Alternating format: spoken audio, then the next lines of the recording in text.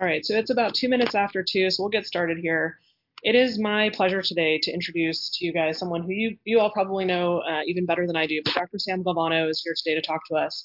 So I really feel fortunate to call Sam a friend and a mentor. I'm really happy to work with him at the hospital.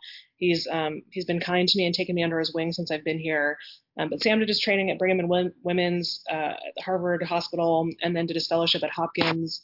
Also got his PhD. He's a colonel in the Air Force. He is currently the medical director of the multi-trauma critical care unit and a professor of anesthesiology. And we are fortunate enough to have Dr. Galvano here today talking about endpoints of resuscitation. Okay, everybody. Good afternoon. Definitely a pleasure to be back with you all. And I think most of you have heard me talk about some of this stuff. Some of you might have actually heard one of the previous iterations of this lecture, and I'm really glad to have a second chance at it because I think there's a couple things to clarify from last time and maybe some things that I've changed my view on. So this will hopefully be a little bit interactive. I'm going to get through the slides and some of the data, but really hope that we have a chance to talk about some of this at the end. We're going to talk about endpoints of resuscitation. Now, this is not going to be a talk about de-resuscitation per se. It's really going to talk about when do you stop resuscitating? And what I mean by that is we'll talk about when do you stop giving blood products? When do you stop giving fluid? When do you stop titrating vasopressors? When are you kind of in that realm that you're doing a little bit better, so that you can kind of hold back? And I think it's one of the tougher decisions we make as intensivists. By the way, do not have any disclosures for this talk. Here's our objectives. We're going to talk about resuscitative patterns during traumatic shock. I'm going to use a lot of the literature from hemorrhagic shock, but I will hopefully be able to impart to you an understanding of the principles that are the same in other forms of shock, such as septic shock. We'll talk about a paradigm that can be used to organize your resuscitative efforts. We'll talk about measurements of oxygen delivery because that's really what we're talking about with a lot of this. And then we'll talk about what different exact parameters we can talk about, understand for endpoints of resuscitation.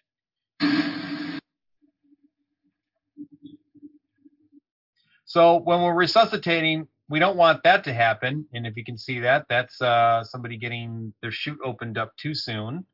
Likewise, we also don't want this to happen when we're participating in a resuscitative effort.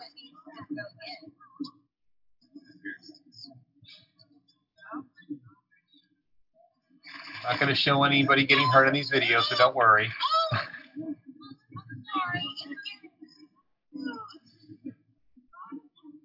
So a little late with the parachute opening. So it's really all about the timing. In a well-conducted resuscitation, this is what we would see.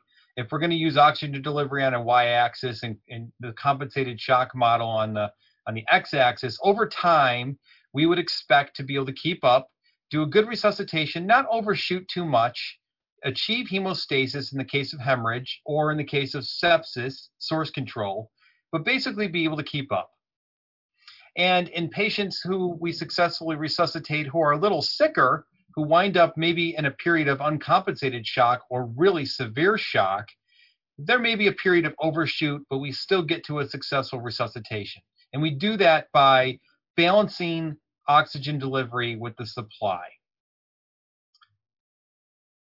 And then if you don't do this well or you undershoot, then you can also wind up with multiple organ failure, inadequate resuscitation. This is what we want to avoid, is that undershooting or premature stoppage of resuscitation, and then the patient gets worse. And then if you don't do anything, the patient just falls off the cliff and dies. Okay, so this is obviously the acute uncompensated shock that we want to avoid. Now, this is a picture I showed the last time I gave this talk, and it's a picture that we put in a previous, as you can see, 2012 review on this topic. But I don't think this is correct. And, you know, this was challenged a little bit the last time I talked about it, and I think the people that challenged it were probably right. You don't really have an oxygen deficit that you can pay back. It's not like going to the bank where you have a loan and you just kind of pay it back over time. It doesn't really work like that. Once you get into a period of severe oxygen deficiency, a lot of those tissues are going to die. Some will regenerate. Some will be able to handle the hypoxia, but many won't. And so this idea of refractory shock with lethal cell injury I'm not sure if that oxygen deficit's really the right term. I'm not sure if this is really 100% correct. I do think oxygen debt is a real thing, and I think that that's what we should be targeting when we resuscitate. Now, this is a really good paper, and by the way, Andy and team, I will, like last time, I have a couple of key papers. This is one of them that I think really talks about some novel ways to look at resuscitation, and this is one of my favorites. So in this paper by Dunser et al., they talk about 3 different steps, and you can see the base of this pyramid starts with macrocirculatory endpoints such as blood pressure, mean arterial pressure, targeting tissue perfusion-based endpoints, irregardless or irrespective of MAP, and then finally getting to single organ perfusion. And they use the kidney as an example in this paper. What I would tell you today is same concept. We're going to turn this a little bit upside down and provide a better structure that might help you in 2020 based on what we can do. We just don't have the ability with all the organs to really target single organ perfusion well and in real time. There's some indirect markers we have, and of course we have some lab parameters we can use, but I'm going to really focus in on how to build the case towards an organized resuscitation. And so I propose a triangle that we'll talk about in just a minute. But before we do that, resuscitation, just so we're clear about this, like I said in the beginning, this is the process of correcting physiologic disorders. Not necessarily striving to get to normal, but just correcting that underlying pathophysiology and restoring the physiology to a level that's compatible with life, compatible with function. And so we do this with crystalloids, we do this with blood products, and titration of vasopressors. But one of the most challenging things we have as intensivists is when to stop giving that fluid, when to stop transfusing, when to stop titrating the vasopressors. Sometimes it's pretty obvious if they're extremely hypertensive and trying to jump out of the bed and self-extubate, and they may be getting better, okay? But many times it's a subtle change that you have to detect to get to this point. And so that's what we're going to talk about hopefully today. Give you some tools to the toolbox to figure out how to do this. So here's the proposal. This is a pyramid scheme that kind of just helps you. It's not an algorithm. This is all recursive, okay? And what I mean by that is you have to go back and forth, up and down. But we start with vital signs. We always start with vital signs. It's the easiest thing to get. And there's actually a lot of information in vital signs. And I'll share with you my thoughts about shock index, which I think is a really good way to look at this from a composite vital sign standpoint. But then we have oxygen delivery and carrying capacity. And then finally, microperfusion, right down in your lower left corner. We're not going to talk about the other acidosis and single organs, and we're not going to talk about coagulopathy. There's a whole other hour we could talk about that, hour plus. But this is just the overall paradigm that I'd like to share in terms of a concept of how to resuscitate and determine when you're kind of done a good job of that. It goes without saying that you have to identify in the underlying cause of shock. We can pour products in all day, we can give fluid all day, we can certainly go with vasopressors all day, but until we identify that underlying cause of shock, we're gonna be chasing our tail. So hopefully we've done that. I think it goes without saying, but that this is kind of another fundamental concept we have to keep in mind. So there's another way to talk about this. If you read the literature on endpoints of resuscitation, a lot of the review articles talk about things like upstream and downstream endpoints. What I would share with you are the upstream endpoints really are regarding oxygen delivery. Now, we use the term oxygen delivery. I'm going to share with you today, I think delivery is a little bit of a misnomer. Maybe oxygen dispatch is a better term, and I'll explain why in just a few minutes. But these are the upstream endpoints. And then as we press forward, we have downstream endpoints, of which microperfusion, very difficult to measure, but we do have some indirect measures to make sure we're doing a good job of maintaining the microperfusion to organs. And these are some things I'll talk about today. That'll be the real thrust of this talk, is talking about that lower corner of this pyramid. The other aspects of this all merit their own discussions. We could have a whole hour on kidney biomarkers. We could talk about TEG and ROTEM. Love to talk about that stuff. Really good stuff. Has some limitations, but very helpful. Whole nother hour. So we're going to just focus on that microperfusion aspect and the upstream portion and the downstream portions. That's what we'll limit this talk to. All right. How do you know where you are? So that's the first question. How do you know exactly where you are in terms of your resuscitative effort? Do you use the ATLS table? Now this table is better than the previous ATLS tables that had more numbers in there. These are trends, and it's really a good update. The only number really is base excess, and that's something we'll talk about. But is how negative is your base excess? And if you're a trauma person, that's how we refer to base excess. We just call it base excess. We don't use the term base deficit. There's some zealots out there that will really come after you if you try saying base deficit, even though it is a base deficit. So we'll talk about this in just a few minutes. But I think this table is helpful as an overview. But you got to keep in mind, this table, even in 2020, even in the last iteration of ATLS in 2017, when you look at this in large databases like the TARN database, interrelationships between heart rate, blood pressure, and respiratory rate are not as reliable as we would like them to be. They just aren't. So these relationships are just not as strong as ATLS may suggest. Lots of confounding factors, okay? Lots of confounding factors. So that's just something to keep in mind. Here's the big principle, though, with all of this. The majority of shock is compensated, or it's occult. So a lot of our patients that present, especially in the trauma world, early on, they may look fine in terms of their blood pressure. Maybe their blood pressure is a little soft, but as you're working them up, they could very well be in a fairly deep state of shock, but they're compensating in terms of their vital signs. So recognizing this early is important, and also recognizing in the back end is important to make sure you're not falling off the curve again in terms of oxygen dispatch or oxygen delivery.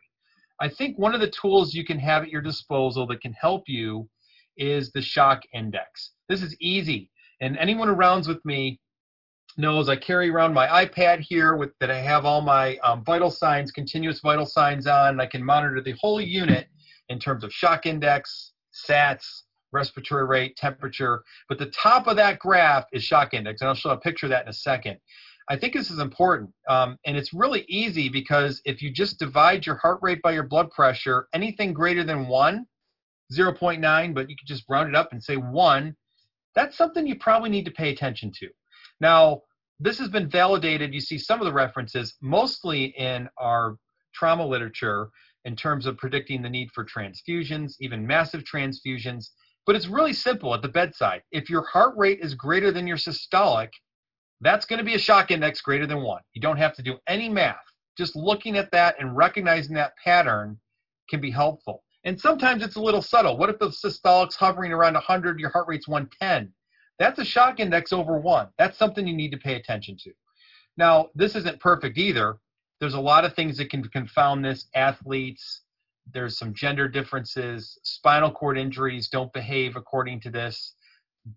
Elderly patients on beta blockers may have some confounding variables that alter their shock index, their ability to mount a tachycardic response.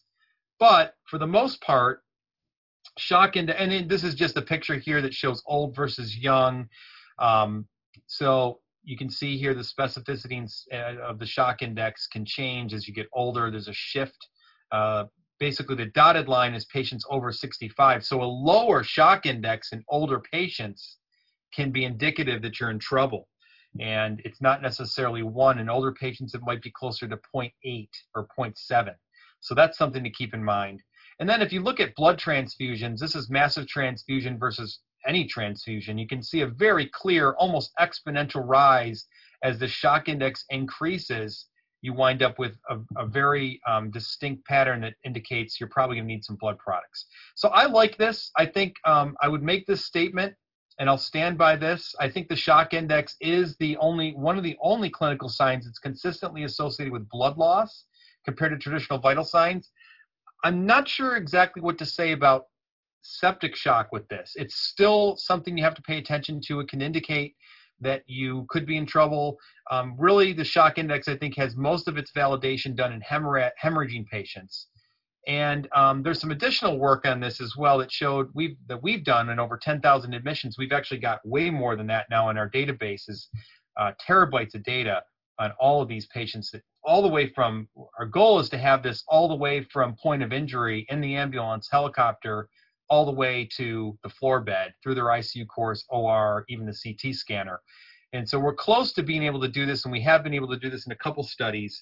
But by being able to look at this data for 15 minutes at a time, it gives you an awfully large amount of information. And like everything in critical care, it's all about the trends. That's really what we're looking at, the trending. So very important, I think, to look at the trend. And if you only get 15 minutes of data, you can see a pretty clear pattern in somebody who's getting into trouble. I'll show you a couple examples here. So other things about the shock index, the continuous shock index has shown very good. We've demonstrated this in a couple papers, sensitivity, specificity, much better than coin toss. Importantly, it's got a really good negative predictive value. So as long as you don't have some of those confounding variables, at least in trauma patients, very good negative predictive value, that you're not going to need to do a massive transfusion or maybe any transfusion if you've got a fairly low and benign shock index. So I try to look at this on every patient that I round on every day. I really try to look at the shock index. I try to actually report it, the average-ish shock index in my notes. I think it's important, and I can tell you that I use this as I'm going through the day. Even if I'm busy doing other things, I'll have the vital signs in an upper screen so I can follow this, okay? And not to keep harping on it, this is a tri-recorder. Wouldn't it be great if we had ability to really look at this with red, green, yellow? Well, we do. This is the tri-recorder. It's not really a tri-recorder. It's an iPad. You can get it on your phone, but an iPad's better just for visualization. So you can see the entire unit here by looking at this, and we call this the CCAT viewer. It's designed for the Air Force, so we can use it in the back of aircraft where you can't hear well, and you can't always see your patients very well. And by the way, we're using this now with COVID because you can't always see your patients very well when they're in a biocontainment unit either. So we do use this. Many of us use this on a daily basis in our biocontainment units or in other units where we're treating COVID patients with a curtain and you can't see them. You can't get in the room and examine them as much as you'd like. So this can be really helpful. So a couple quick examples to show you. This was actually a patient who was 38 years old, postpartum hemorrhage. Now you can see, oh, I think I lost it there. You can see here a lot of shock index going up. And you can see a couple pauses where there was a little bit of a response to a unit or two of blood. But this patient, now here's what's interesting. The systolic pressure was not ridiculously off. It started to drop a little towards the end, but initially the shock index started rising much sharper than the blood pressure drop. So you'll see changes in shock index occur. You'll see the heart rate, that can be all over the place. That could be from pain, that could be from a lot of different things, but you'll see the shock index start to gradually rise upwards and indicating that you're in trouble. This patient had a hysterectomy, had to go, actually coded. That's what this is here. Oh, keep losing my, there we go. You see there was a brief code here. Fortunately, the outcome was excellent. The patient went to the OR, massive transfusion. But, you know, this is the thing you want to catch early to make sure you don't get into this gap here. And subsequently, there's another case here where, now this was a different patient. Oh, sorry about that. This is a different patient now who was 30 years old, so young, pancreatitis, really bad pancreatitis, just got decannulated from ECMO. And here's the interesting thing with this patient. Shock index is kind of high, concerning. Heart rate was high, blood pressure a little soft but not horrible, and this patient just came off ECMO, by the way.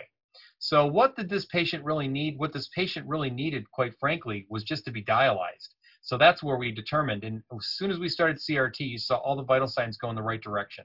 So it's just a way to trend things out and understand where you are. I think shock index can be very valuable. Think about using it in your practice.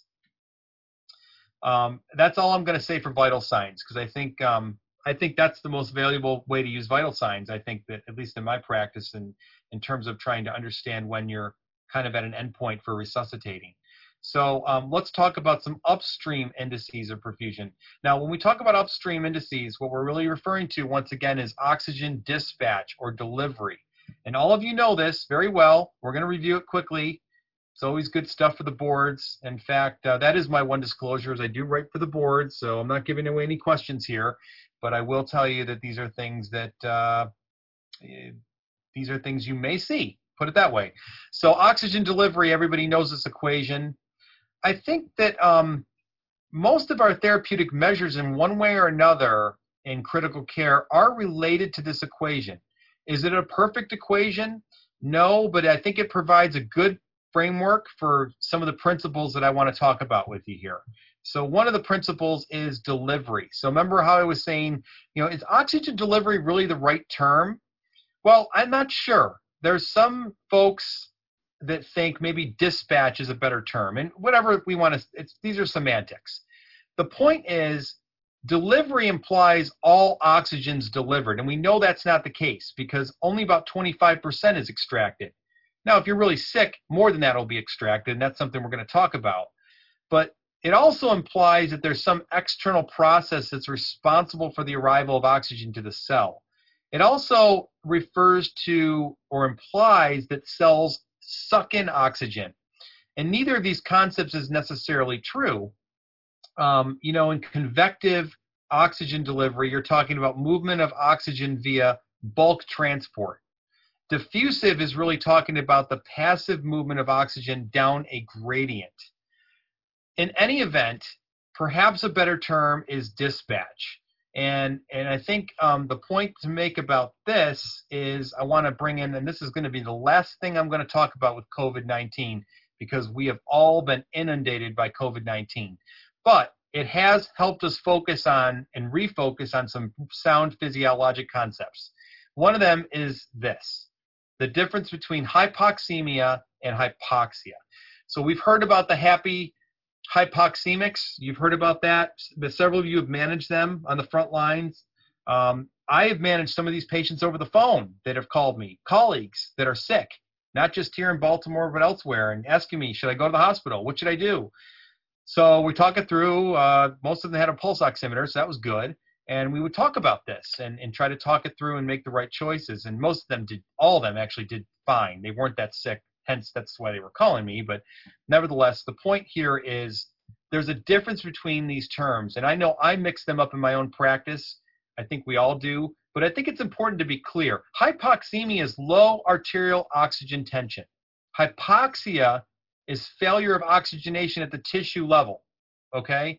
So if you have a patient who's hypoxemic, maybe a COVID patient, you put their pulse ox on, it's 82, 85%, and they look fine. They feel okay. They're breathing a little fast.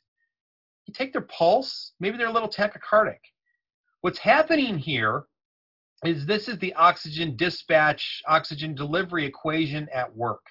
What's happening here is their cardiac output is compensating for that low PaO2 and trying to compensate. And the patients who can compensate and get through it, and get through all the inflammation and all the other pathophysiology with things like COVID-19, which can develop, as you know, into a state of shock, they will be okay. It's the patients that can't compensate that wind up going down the tubes and require a lot more support. Let me just submit one other thing to you here about this. So what about sepsis? So if we go back to this equation, hemoglobin is a big part of this equation. In fact, classic board questions would state, which of the following will give you the biggest bang for your buck in terms of oxygen delivery? One of the classic answers we've had is hemoglobin. If you do the math and you give a couple of units, yeah, that'll increase your DO2 pretty significantly. However, what I would submit to you is that in sepsis, that doesn't always work, and you probably have seen that. I can tell you that we see that as well in our ECMO patients. We see that as well in septic patients. This idea that you can give hemoglobin and improve oxygen delivery, number one, that has been fairly well disproven as a course of action. And number two, the reason it doesn't work is it gets back to this. Really, the greatest changes in your oxygen delivery are going to be more through manipulation of cardiac output. And this is all a segue into the next section where I want to talk about some hemodynamic things that I think can help us in terms of endpoints of resuscitation. But if you think about sepsis as an example, you've got nitric oxide production, you've got disorders leading to autoregulation, a distributive shock picture. So if you gave hemoglobin as part of your resuscitative strategy to try to improve delivery, it's not going to work in a lot of cases because It's really the cardiac output that's compensating for that low PaO2. And that's what you have to keep up with.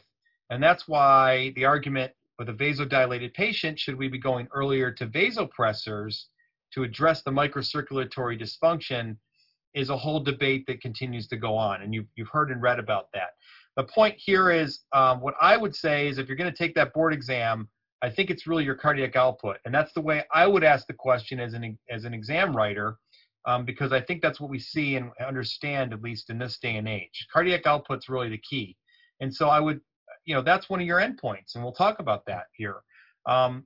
Just to really kind of hit this home, your normal dispatch or delivery to consumption ratio is usually 5 times greater. We usually have plenty of delivery. In fact, on ECMO, we use an SaO2 greater than 80%. And if you go to the bedside and calculate a cardiac output and shoot a VTI and actually get a, no kidding, cardiac output, you can do the math and figure out that, yeah, even though their SAT isn't the greatest, even though their ABG is not perfect, it's enough. It's enough to make sure they don't become anaerobic or revert to different metabolic pathways to keep up with their energy production. And normally 5 times more than needed, 20 to 25% is extracted. That's your normal consumption on a normal person, 3 to 5 mils per kg. And so this leads into this idea of, really looking at that cardiac output piece of oxygen delivery and understanding when you've reached a point where, okay, I'm doing okay. I'm keeping up. I don't need to do anything more. Maybe I can back off some different interventions. Maybe I can back off my fluid that I'm using to address the stroke volume. Maybe part of the stroke volume problem is blood loss that I've got to recover. Heart rate, yeah, we can manipulate that way down line, but that's not something we do off the bat. We don't beta block patients just to make this number better. Sometimes we need to make sure that they're able to mount a heart rate. They may need pacing. But the point here is really looking at this equation as your middle point of, upstream oxygen delivery is really critical. And I think the best way to get at stroke volume is looking at and using this as an endpoint of resuscitation. I think your hemodynamic assessment is an endpoint of resuscitation. It's an important one. Now, how exactly can you do that? How can you exactly do that? So you can look at some things if you have a PA catheter. I'm going to get into CVP in a second. I really should have taken that off the slide, but I list it there because it's still used by folks. I don't think it's a good indication of preload. I'll explain why in a second. I think contractility, making sure that you've got good contractility is absolutely important. Elastance. So how do you calculate elastance? So if you're able to get a pulse pressure variation, you can divide that by stroke volume variation. These are things we can get off of echo or even bedside assessment looking at an A-line. We can calculate it. There's machines that we can use to calculate it. The Pleth variation index is also another parameter. But these are what are known as dynamic indices that we can look at in terms of hemodynamic parameters that ensure we're providing an adequate cardiac output. Okay, and then of course you've got your other oxygen delivery parameters. Overall cardiac output is all related to all of these. Okay, and then CVP. So this is the classic Merrick published. This has a correlation coefficient of like 0.2. So CVP just does not correlate well with intravascular volume. There's a lot of confounding variables with that. Don't use it in my practice. I don't think many of us do. I'm not saying CVP doesn't have a role. It does. For example, a right heart failure patient, that may be a very reasonable thing to monitor. But if you're going to use this as a static indicator and it's going to be your only indicator, that's the way I was trained when I was in medical school. It's not the way we do things in 2020. There's a lot of reasons for that. I think other indicators that are better are things like echo and maybe our minimally invasive monitors. But we gather these concepts into the concept that Dr. Pinsky from Pittsburgh calls functional hemodynamic monitoring. And I think this is really a revolutionary type of concept. It's something all of you do, and I know you know this. Pulse pressure variation, stroke volume variation, looking at dynamic bedside indices to make decisions about fluids, pressors, even blood products. This is where we really think the money's at. Now, there's some devices you can put on This is the FlowTrack device. I have absolutely no disclosures with this company. I've never accepted anything, not even a pen from them. I do think that the device has a role in the OR. I think the thing that really is important to remember with these are a lot of this technology has been validated in patients in like the OR getting spine surgery under 8 mils per kg tidal volume, very controlled conditions, not the AFib 70-year-old patient with a history of COPD, CHF that we see in our units. So just keep that in mind. Yes, you can employ these algorithms which do calculate stroke volume variation for you. That's true. And you can use them to guide your fluid. You can use them to guide the decision whether to continue or discontinue an inotrope or even get to a diuretic.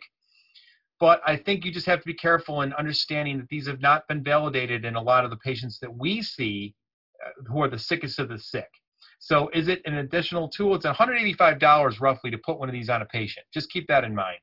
And our problem was when we first started using them, they just wound up on the floor because they would slide down the railing and then there was no data collection. It was completely worthless. So if you're going to use it, put it front and center.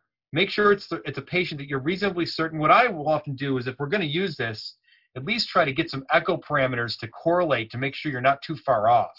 And then use this as a trending monitor if you'd like. But I do think that at our institution, this has kind of fallen a little bit by the wayside. I don't think we use this as much as we used to because we have other things we can do. Here's just from Barnes Hospital. They have another similar algorithm, as you can see, that they talk about in terms of how to do this based on pulse pressure variation and stroke volume variation.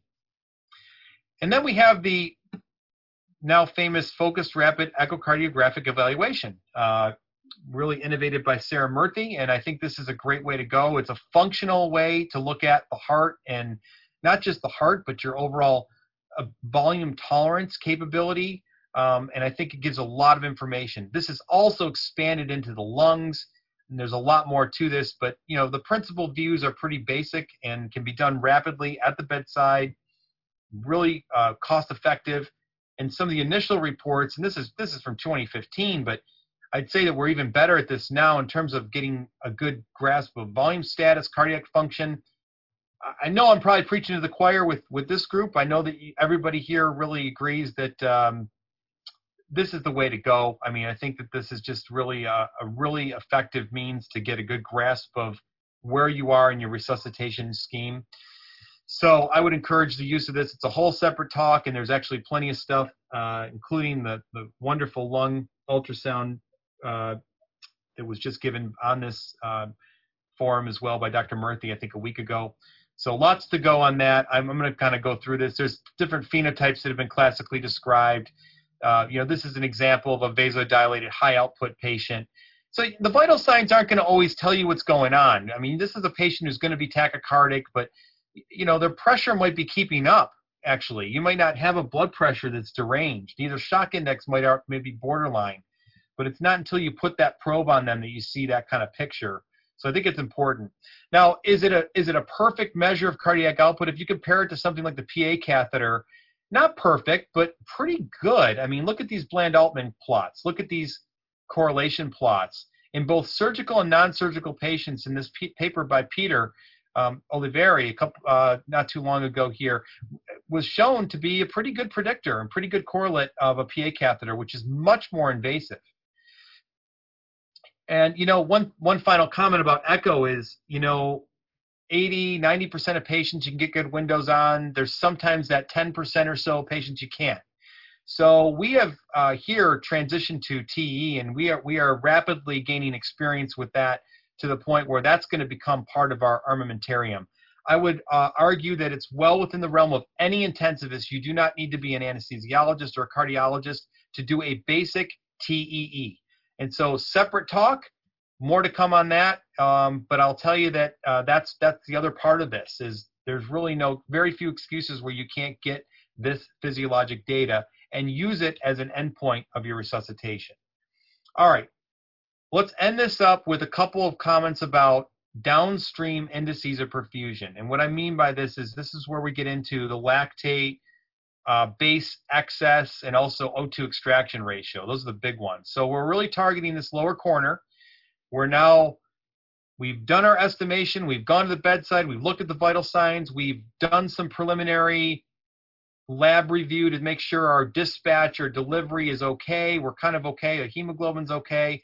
Now we want to look at the microperfusion aspect and make sure that our tissues are actually getting the oxygen they need. And this is where it gets tricky. This is where it gets a little trickier. So you have the microcirculation. Now, the problem with oxygen delivery equations, the DO2 equation, is it does not describe regional differences in microcirculation and perfusion. So in other words, blood pressure does not always equal perfusion. You may perfuse some tissues at a lower blood pressure. Others may need a higher blood pressure. Others may need a higher oxygen content or delivery. But we don't have great ways of directly doing that at the bedside. We just don't. The way we get at it is we look at these other measures here as indirect measures of how well we're doing in terms of resuscitating the microcirculation. Just remember that oxygen flux is different in every tissue bed. It's not constant throughout the body. Regional resistances are very important, and each organ system has a little bit of a different way of handling that. But microcirculation adjusts to metabolic demands. And so assessing this, unfortunately, we have to often use indirect measures, but they're still very helpful in understanding what's going on. Okay? So one way to look at this is just a mixed venous. So we don't do a ton of these anymore. We've kind of gotten out of the business of putting these cannulas in where we can automatically measure this, but it's still an easily obtainable item. You can draw it off of any central line. And the concept here, just as a brief review, is you think about your hemoglobin going around as a train.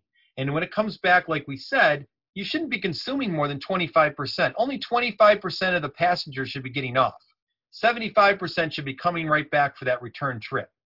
It's when we start to see more passengers fall off that we have to be concerned, that we're extracting more oxygen and something's going on to drive that. And that's what we want to get our arms around and understand.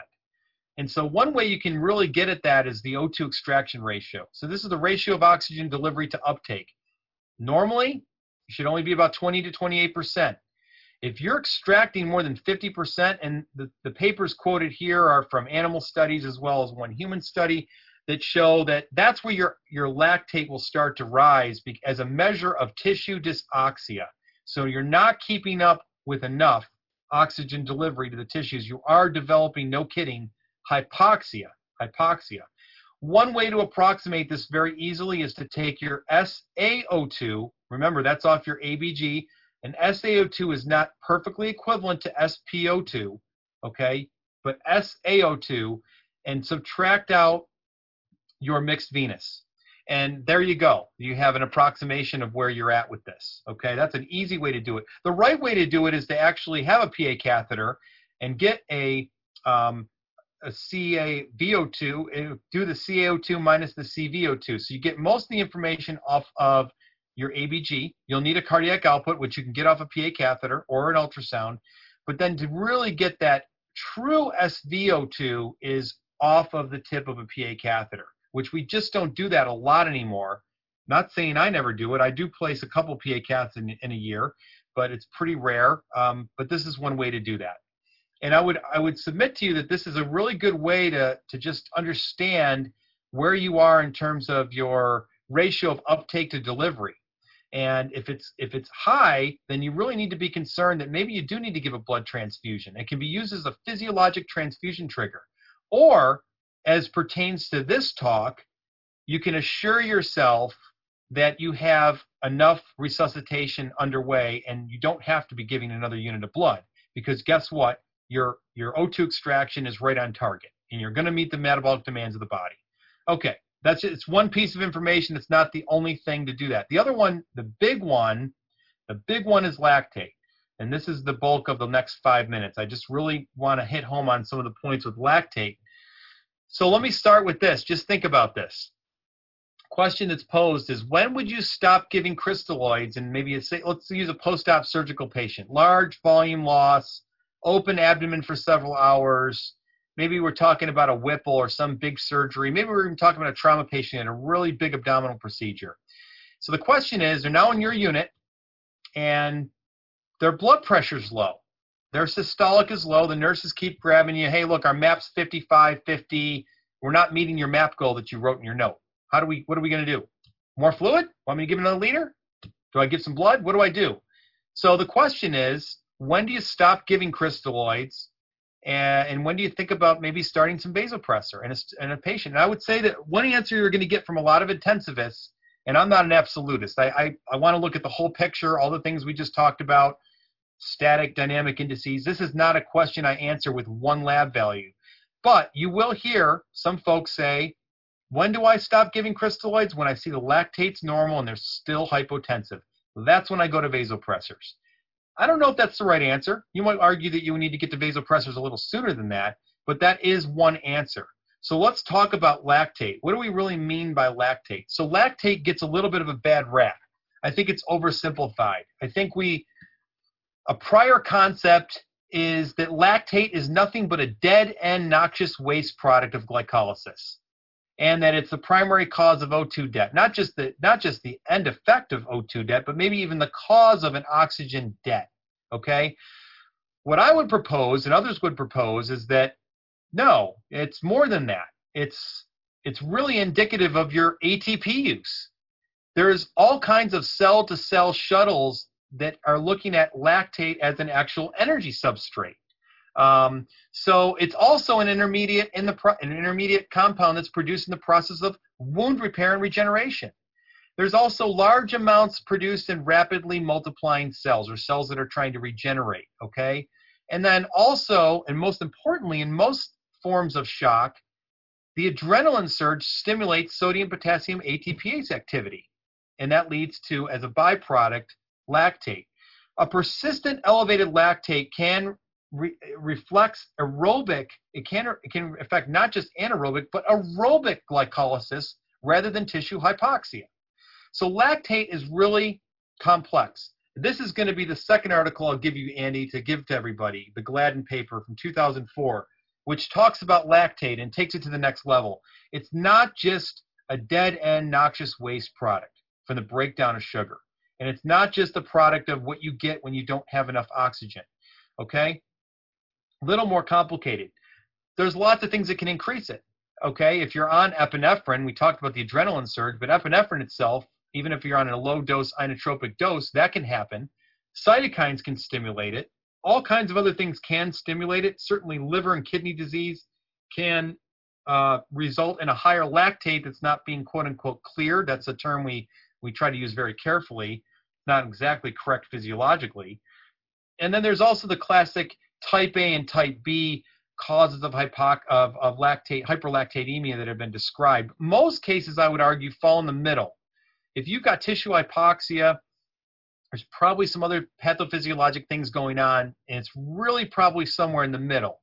But in any event, we know that when you don't decrease your lactate level, if it's not decreasing, that's a sign that something is still going on metabolically that's driving it. And we know the silver day in 24 hours for trauma patients, if you have not corrected this and you don't see the lactate trending in a correct direction, decreasing, your survival and your chances of having multi-organ failure go up. Not only that, but your respiratory complication rate also doubles over 24 hours. So it's a very powerful marker, but it's really, there's a lot of physiology going on here. It's not just as simple as I think some of us, at least myself, maybe I understood it early on. Okay, and the other thing is this. Now, a little controversial, and some would argue maybe in septic patients this may not be true because you do get a lot of shunting. But if you're definitely going to check this in trauma patients, this is a correlation coefficient of about 0.92, and that's pretty good. So you can get a venous lactate, and that's okay. This is not the dogma that you must get an arterial lactate. And we've done some recent work on this in the back of helicopters, as a matter of fact, where, a lactate rise of even 2 or greater, which is not very much, as you know, and that's millimoles per liter in the U.S. system, is associated with increased mortality. And it's also associated with the need for more life-saving interventions, LSIs, and specifically the need for transfusions. And if you're above 4, then that's a pretty strong indicator that you're not moving in the right direction. That's actually better than systolic blood pressure in several of the papers that both we've done here as well as some of our colleagues you see, Frank Guyette in Pittsburgh have done a lot of work with this from the pre-hospital all the way to the hospital. So then that begs another question that comes up. And there was a really good back and forth, and I think it was Chess, I think I have the references here, of lactate versus mixed venous. Which is better? If I'm going to get one, which one should I get? Which one should I rely on? And it was an interesting debate going back and forth on this. And I know when I was a fellow, this was one of the things we would argue about. And I think we just probably have that a little bit wrong. I think both are important. And here's why. If they're both normal, then you can consider yourself fairly well resuscitated. There's not anything you need to do other than monitor the patient. Likewise, if your mixed venous is going down, but your lactate's normal, well, maybe we need some fluids, maybe some vasopressors, but really what you need is a good volume assessment. So that gets back to your hemodynamic assessment is really an endpoint that you need to continue to evaluate. Now, what if your lactate's going up and your mixed venous is going down? That's a pretty easy one. That just indicates that we have some things we can do to try to increase oxygen dispatch or delivery, such as bumping up the FiO2, maybe a little more PEEP. Maybe you do need to give a transfusion. But this gets into are we keeping up with the convective delivery of oxygen? And are there things we can do to manipulate that DO2 equation?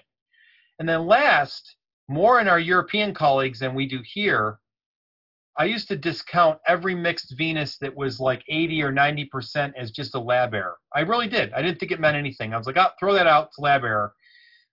But I think we're missing the boat when we do that. I know I have in the past when I've looked at that.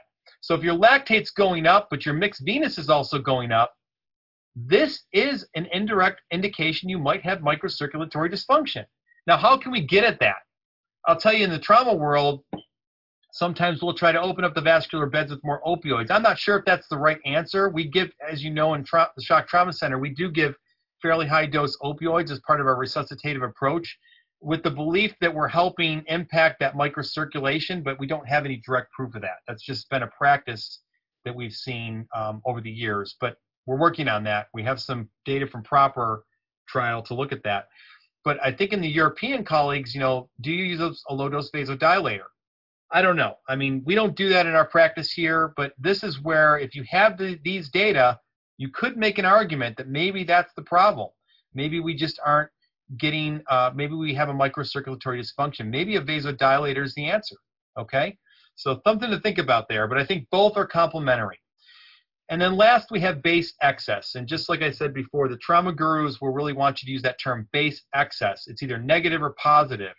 It really is a base deficit because it's the amount of base you need to return your plasma back to a normal pH at standard conditions. Now, a base excess reflects either a pure metabolic component of acidosis or alkalosis. And it shouldn't be affected by short-term changes in CO2. So that makes it very helpful to us. This is just another picture here that shows how this works. If you've got a buildup of acids that are not balanced by the alkalis, then you'll wind up showing a negative base excess, and that's not good. Correlates well with mortality. Just like lactate, if you're not seeing this normalize in 24 hours, you've got increased risk for things like ARDS, multi-system organ failure, mortality. And if you're going to use one threshold number to really make yourself worried, if your base excess is persistently -6 or less or greater in the negative direction, -8, -10, -12, that's something you need to be concerned about. But just like every other lab test, base excess is not perfect. If you've got hyperchloremia, that's going to throw it off. If you've got alcohol intoxication, that can throw it off. Renal failure throws it off. Unlike lactate, that graph I just showed you, base excess does not have a good correlation venous versus arterial. I would recommend an arterial sample because your standard deviation can be upwards of 2. So how does that help you? If it's -2, if it's +2, and you're off by 2, how do you calibrate that? It can be difficult, right? So the way Dr. Dutton, one of my heroes, the former director of trauma anesthesiology here at the Shock Trauma Center. The way he used to put it was, lactate kind of gives you a picture of the overall area under the curve in terms of overall dose of shock. And your base excess is like a snapshot. So in other words, if you're in the OR or if you're in the resus bay or you're in the ICU and you're trying to understand where your patient's at, we don't get a lactate Q hour.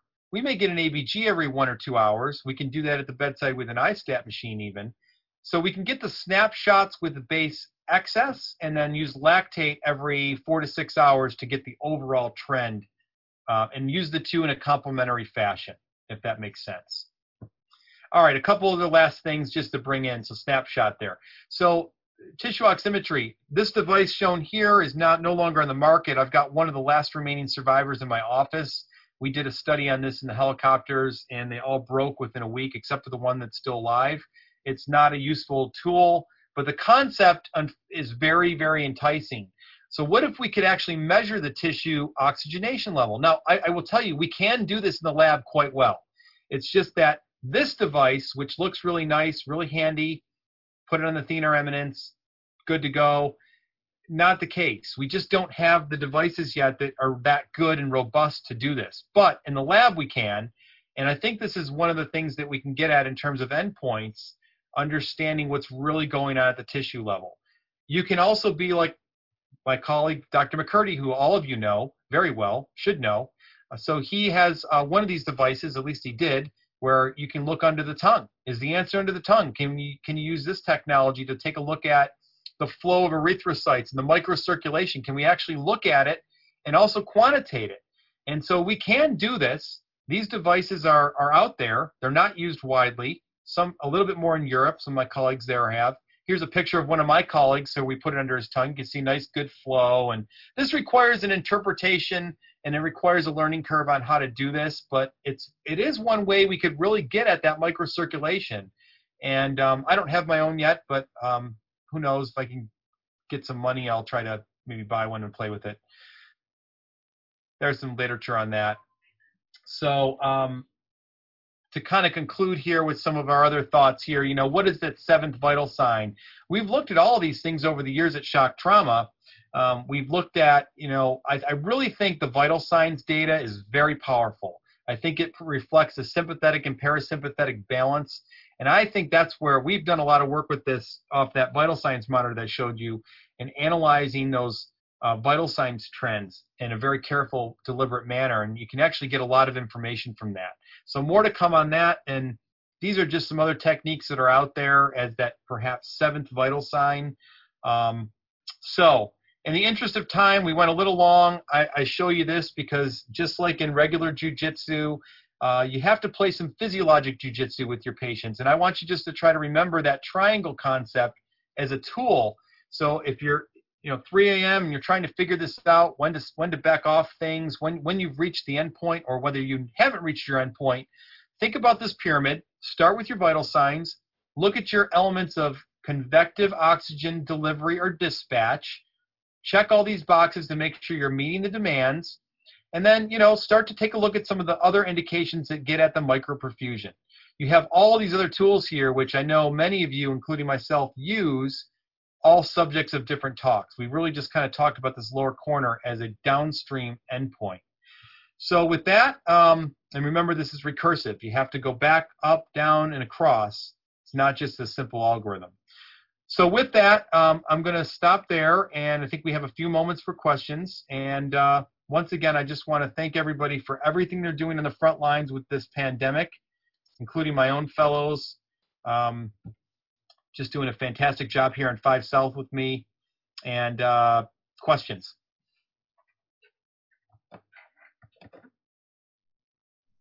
Sam, that was a great talk. Thank you so much for sharing this with us. I have a question for you, although maybe you won't have the answer. I think in 2018 or 2019, there was a paper in JAMA, Andromeda Shock, that is specifically in septic shock, but they actually use one of the ways to evaluate shock, and they compare capillary perfusion or peripheral perfusion to lactic acidosis. Yeah. The initial trial was not actually that promising, but then they redid a Bayesian analysis of it, I think a year later, and it looked like using peripheral circulation, so just kind of the microcirculation in the fingertip or the fingernail bed, was maybe even better than lactate at looking at mortality. Do you guys ever use that in trauma Yeah. and hemorrhagic shock or other forms of shock? Yeah. So Andy, yeah, absolutely. And by the way, whole other separate talk, but I'm a huge fan of the Bayesian methods because that's how we think as clinicians, right? A lot of these trials get analyzed with frequentist statistics. And I think when we look at it from a Bayesian standpoint, I think perspective or analysis, it's how we think. What data are we adding into our pre-test probability to get to a better post-test probability? So that's how we think as clinicians. And I really like all the work that's been done with Andromeda. And we do use that. I do try to consciously take a look at that. And actually, I think it's a really valuable, cheap way to determine, how well resuscitated you are. Look, if you've got a patient who's hypotensive, but they're extremely, they're not in a spinal, they're not in a spinal shock or something. If you can actually take a look at them and they feel warm, well perfused, they're mentating, their cap refills less than 2 seconds, I think that's another endpoint of resuscitation. Absolutely. I think in the next talk then, I need to update that and show some pictures. Because I do that in my practice. I think it's very valuable. It's cheap. I think the tissue oximeter that I showed you is a fancy tool to try to assign a number to cap refill. I think that's what that technology was kind of doing. It didn't really work that well either. So I think that's a wonderful way to go. It's one of the first things you could do walking into a room is check cap refill. And I think that there's a lot of information there. I do. I am in agreement with you, both about Bayesian and about cap refill. I think it's super easy. If you put your hands on the patient, you get a lot of information about their shock.